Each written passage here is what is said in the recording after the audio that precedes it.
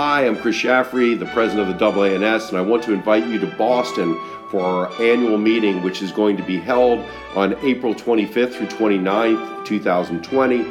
The theme of the meeting is the world of neurosurgery. It's going to be an exciting, informative, compelling meeting, and I strongly encourage you all to attend.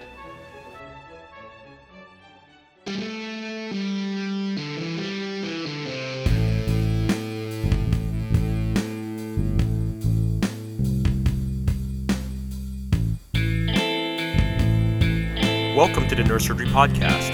I'm Mike Wang, and I'm here with my co-host, J.P. Colson. We are here to discuss all things neurosurgical. Hi, this is J.P. Colson, a resident in neurosurgery at Rush University. Please note that this is not a CME event, and the opinions and statements made in this podcast do not reflect those of any institution or professional organization. Now, let's get started. Okay, today I am joined by Damian Brusco, a fourth-year medical student at the University of Miami.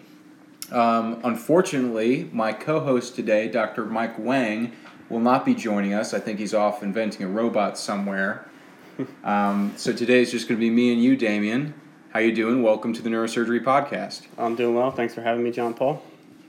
Great. So like I said, Damian's a fourth-year medical student at the University of Miami. That's where we first met, worked together while I was still a student there. And he is currently the president of the University of Miami Neurosurgery Interest Group. He has been for the past year. He's helping running that club for the students at Miami. And so I thought he'd be a great guest for today's topic, which is how to get involved as a medical student when you're interested in neurosurgery. So, Damian, why don't you tell us a little bit about yourself, how you came to this role at Miami, and, I don't know, what kind of things the club is doing for students down at your school? Sure. So I got involved in the club 2 years ago, just on the executive board, and then worked my way up through the positions, was vice president last year, and then became president this year in my fourth year. And so the club is really structured that you start from the bottom and work your way up towards the top and gain experience, not only with managing the club activities, but also with interacting with the residents, interacting with the faculty, and so that by the time you're a fourth-year student, you can be a resource for the younger students that are now coming in to join the club. So take us back to when you were a younger student then, first getting started with the neurosurgery department at Miami. I remember we met after you attended a lunchtime lecture given, of all people, by Dr. Wang. That was back when you were a first or second year, I think, in school. And so just tell us kind of what was your process getting involved with the department, what sparked your interest, and how did you start meeting people? Sure. So I got involved with the Department of Neurosurgery in January of my first year of medical school. I made sure to get all the academics straightened out, make sure I had my study routines down for the fall semester. And then made sure that I was ready to hit the ground running in terms of research for the spring. Now, that's pretty early. Did you come into medical school knowing you wanted to do neurosurgery? Yeah, pretty much from fairly early on in undergrad, actually. I had pretty much decided that I was going to be going into neurosurgery. Okay. So then you had that goal in mind. In what ways did you get organized and start meeting people in the department? So the first person I actually contacted, and I had some experience as an undergraduate student down there in Miami as well, was with Dr. Rick Komatar. He was always, incredibly happy and sought out students to come shadow him, get on research projects. And so I sent him an email, and he was incredibly happy to reply, responded to me very quickly, and set me up with one of the residents. And then from there, started working with one of the residents. He said, "Hey, I've got a couple of projects. Which one are you interested in?" And hopped on one. And my role at that time was really just data collection. But that's really the only skill I had, and even that, I was just learning the basics of. So really kind of start small and then work your way up. So Dr. Komatar, of course, the program director down at Miami, I think he's still the faculty advisor for the club as well, right? Correct, yeah. He's been definitely a big part of our growth in the last several years, certainly in the time that I've been there, and for the growth of our program as well. So yeah, very fortunate to identify a mentor early. Someone who can help you not only get started learning how to conduct research, but maybe serve as an introduction to other people in the department. So maybe you could talk about your process getting to know the other residents, meeting some of the other attendings in the department as well. Just, you're a new medical student, you don't know anyone, and these are all the people you need to meet to set yourself up for success on your clinical rotations, eventually asking for letters way down the line. You're a brand new medical student, you don't know anyone. How do you start that process? Yeah, so I think identifying a neurosurgical mentor early was, I think is critical and was certainly, instrumental in the opportunities that I've been afforded over the years. And so I think the best way to go about it, is just to kind of get involved, whether it's through the student interest group like we have, and then also just going in and shadowing. If you're interested in neurosurgery or even just considering neurosurgery, we always encourage students to just get into the operating room. That's where you meet the residents, you meet the attendings, and it can seem a little bit daunting, but as a first, second year student, you're not expected to really know much other than be present and be interested. And the more interest you show, the residents will certainly pay attention to that and really help you out. And a number of the residents there were very helpful in just introducing me to people, and you work on a research project with them, and then you do good work with them, and they say, oh, hey, by the way, Dr. So-and-so, I've got this great medical student here, Damien, and would introduce me to him. And so I think that went a long way in just building connections over the course of my time.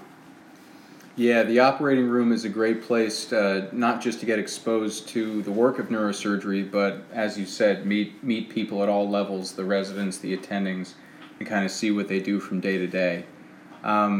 So maybe you could tell us a bit more about the formal structured activities that the club in Miami has. I know various medical schools may or may not have an organized neurosurgery club. Some of these may be affiliated with national organizations. So maybe for students at a place that don't have a club, you can kind of describe what you're doing at Miami right now, maybe give them an idea for how they could establish something like that at their own program. Mm-hmm. Yeah, so we're very fortunate here to have a very solid foundation, organizational foundation for us. We've led by Dr. Komatar, and we have students every year that are constantly interested in keeping the club going and participating in our events. So we have two main annual events, the resident panel, which actually was just held about a week ago. It's always in December, where we get as many residents as are available, and then Dr. Komatar loves to lead it, and we also get other attendings that are around and eager to help as well. And we always have pizza or some sort of dinner for the students as well as a little bit of an incentive. And then it's really just an open forum. Students can ask whatever questions they would like to the residents, to the faculty, just about the overall process, what it's like being a neurosurgeon, how to get involved.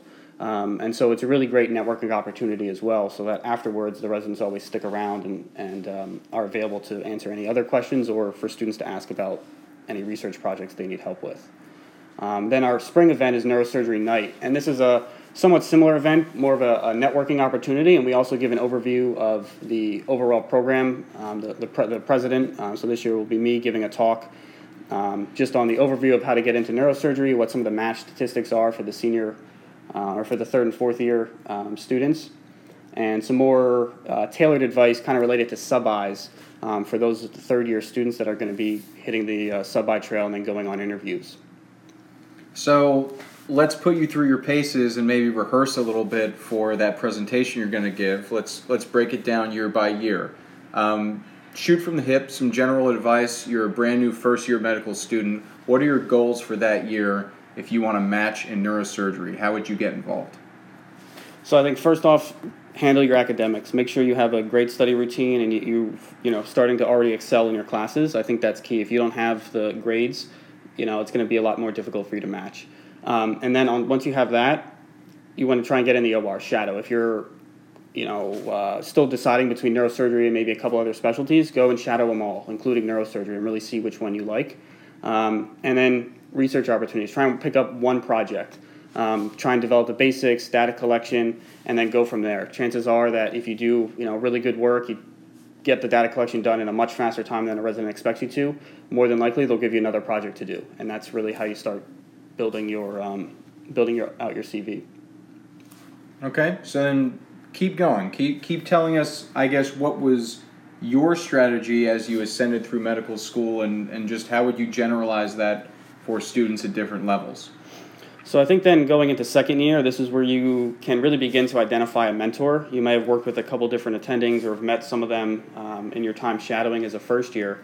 And so you really want to pick one mentor and try and learn as much as you can from them. Spend time in their clinics, spend time in the operating room, work on multiple research projects with them, and again, get in the OR and meet other attendings as well. That's where you'll pick up new projects. You'll kind of start developing some skills and just basic knowledge that'll further benefit you.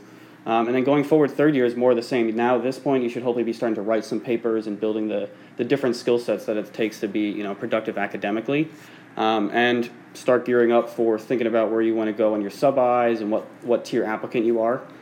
Something Dr. Komatar always does with the third year students is meets with every single one of us in about January to look at our CVs, see what caliber applicant we are, and that way we can tailor our sub-Is to see where we'll be most successful.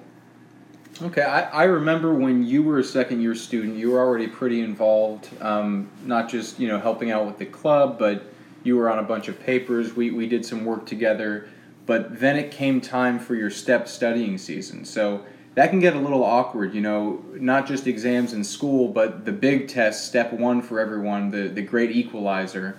How did you approach talking to maybe some of the residents, some of the attendings with whom you had ongoing projects when you had to tell them, hey, I have other things I have to focus on right now? Was that a difficult conversation?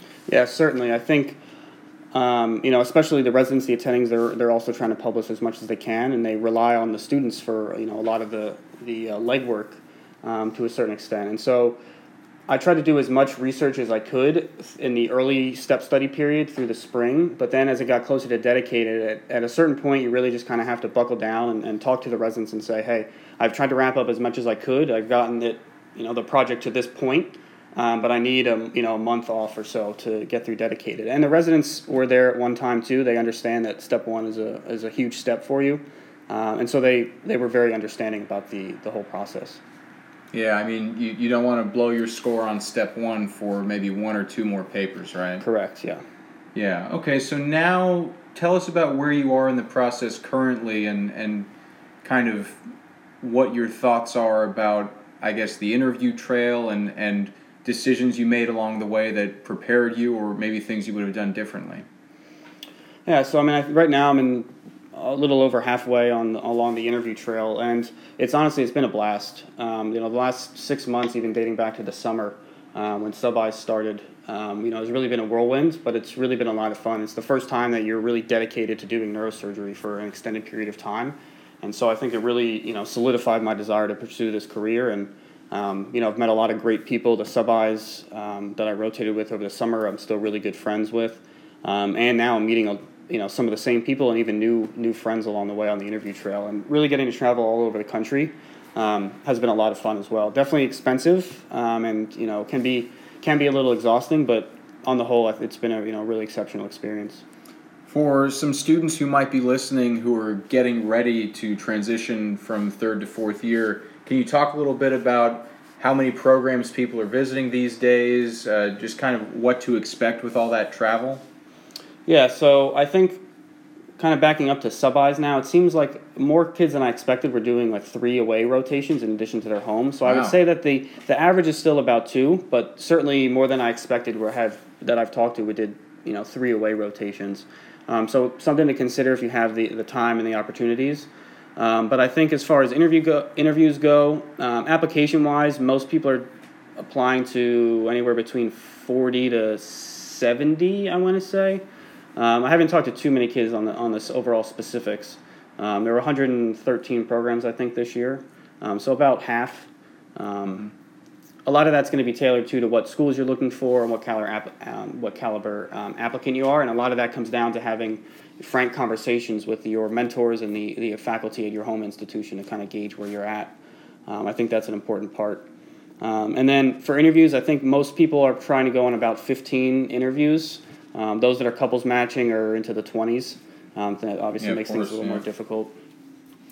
Yeah, I mean, I think, if you look at the trend for the past few years, people have been doing more and more away rotations. I know someone my year who did 4 outside of his medical school.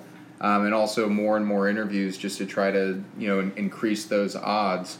But I think over the past few years it's been approaching the point of physical restraint. There's not enough days on the calendar, but people are still trying to max out. It gets expensive. Yeah, I think it's several $1,000s worth, and it, even staying in Airbnb, some kids are trying to save some money there, but, and flights can be really expensive, and a lot of the times you're booking flights, no more than 2 weeks ahead of time, because either interviews are coming, you get, an invite, and then the interviews a couple weeks later, or you're trying to shuffle around programs and shuffle around days to try and maximize the programs you can go to.